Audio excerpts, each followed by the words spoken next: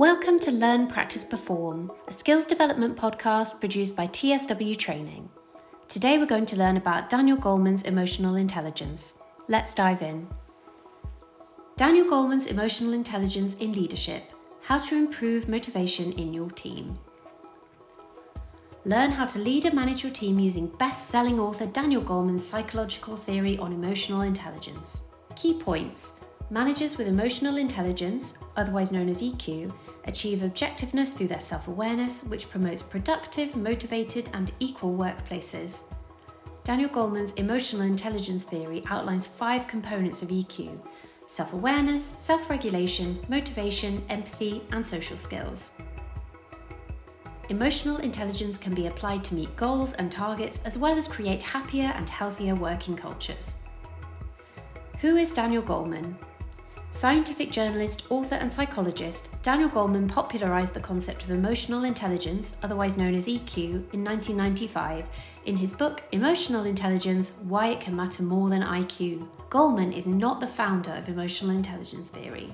He rather developed a framework of 5 key components that make up emotional intelligence, plus a range of skills that can be developed and improved, so it's possible for anyone to become more emotionally intelligent.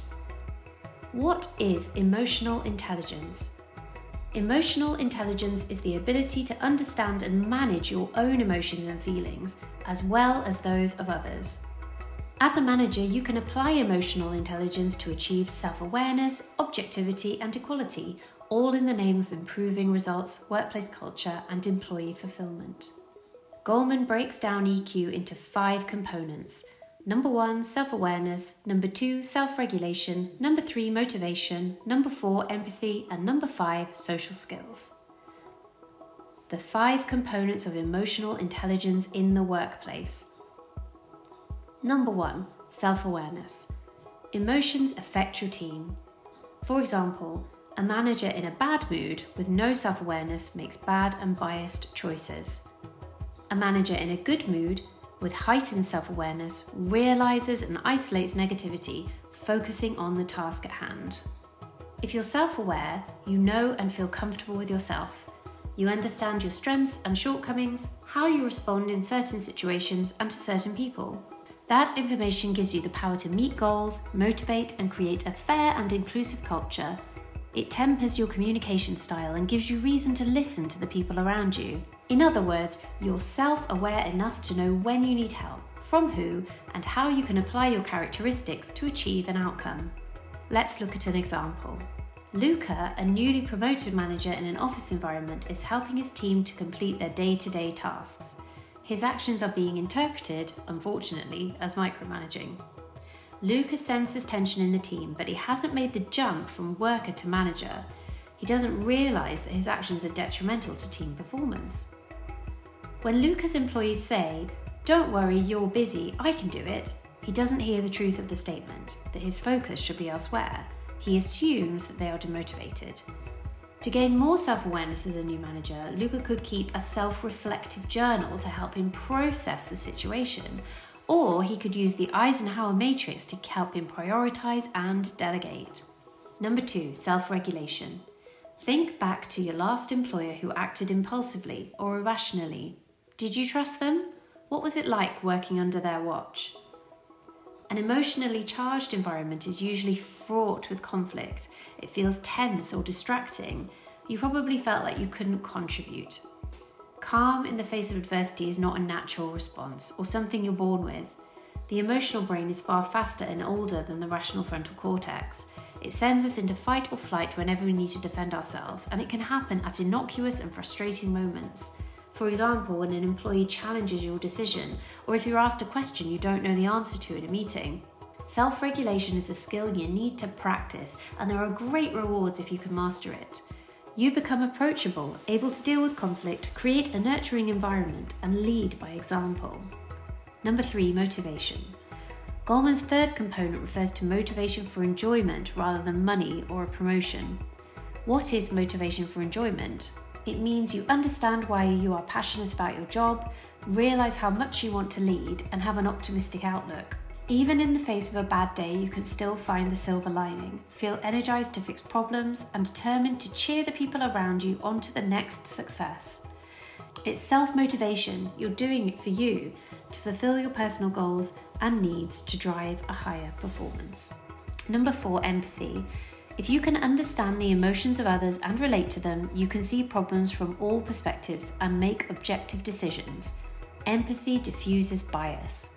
Being empathetic means you're a good listener and interpreter, attuned to body language and expressions. For example, your employee has worked hard on a report, but a mistake at the beginning has affected the results. The mistake is a mathematical flaw stemming from a missing qualification. The employee is not lazy and does not have poor attention to detail. On the one hand, it is your duty to point out the mistake and help them to rectify it, but you sense that doing so will deepen an existing insecurity.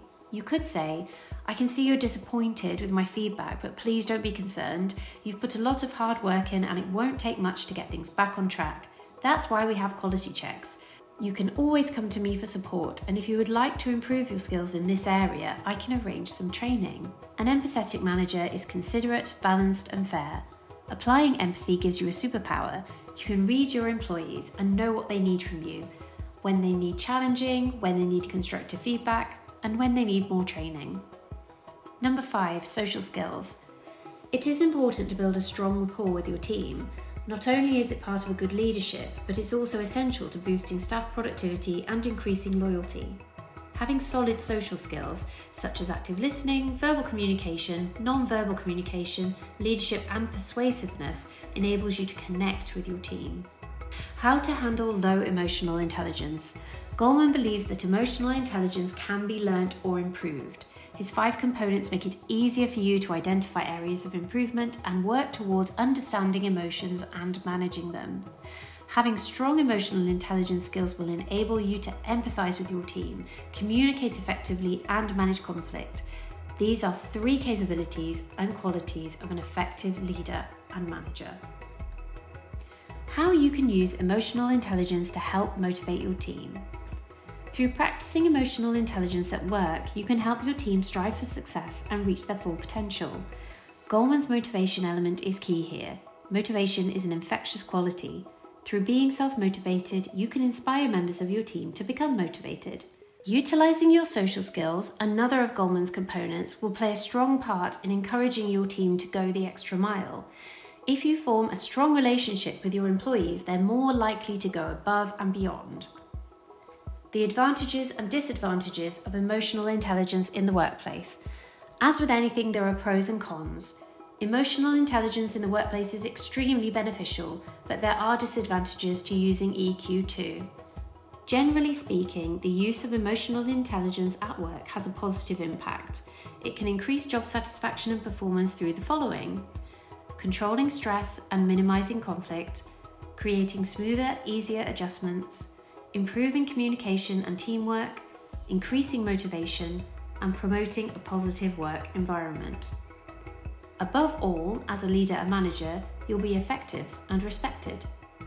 To improve your emotional intelligence, you can identify your weaknesses, referring to Goleman's 5 components, and ask for help and feedback from your own manager. Once you have identified the areas that need attention, you can actively practice emotional intelligence. 8 ways to improve your emotional intelligence. Number 1, keep a journal, record your observations and responses, and get to know yourself. Learn what your values are and why they are important to you. Get to know what motivates you and what riles you up. Number 2, ask for feedback from your seniors. Ask them, am I aware of what's happening around me? Do I regulate my emotions well? Do I appear motivated? Am I empathetic? What are my social skills like? Number 3, take responsibility. Number 4, take it slow and don't react. Take a minute to think and breathe. Number 5, practice seeing the good in the world. Number 6, put yourself in other people's shoes. Ask, I wonder what Ty would think about that. What would Olivia contribute here? Number 7, sit back and watch the body language around you. Ask yourself, what does that posture mean? And imagine, how would I respond to that? Number 8, practice responding to emotions, whether you're reading a book or watching the television. Take a second and think how you would advise, comfort, or support that person who needs help. Do you need to develop your leadership and management skills? Here are just some of the courses we offer at TSW Training. ILM Level 2 in Leadership and Team Skills, ILM Level 3 in Leadership and Management, ILM Level 5 in Leadership and Management, Core Skills for Management training courses, Core Skills for Team Leaders course, Management training courses, and ILM courses and qualifications.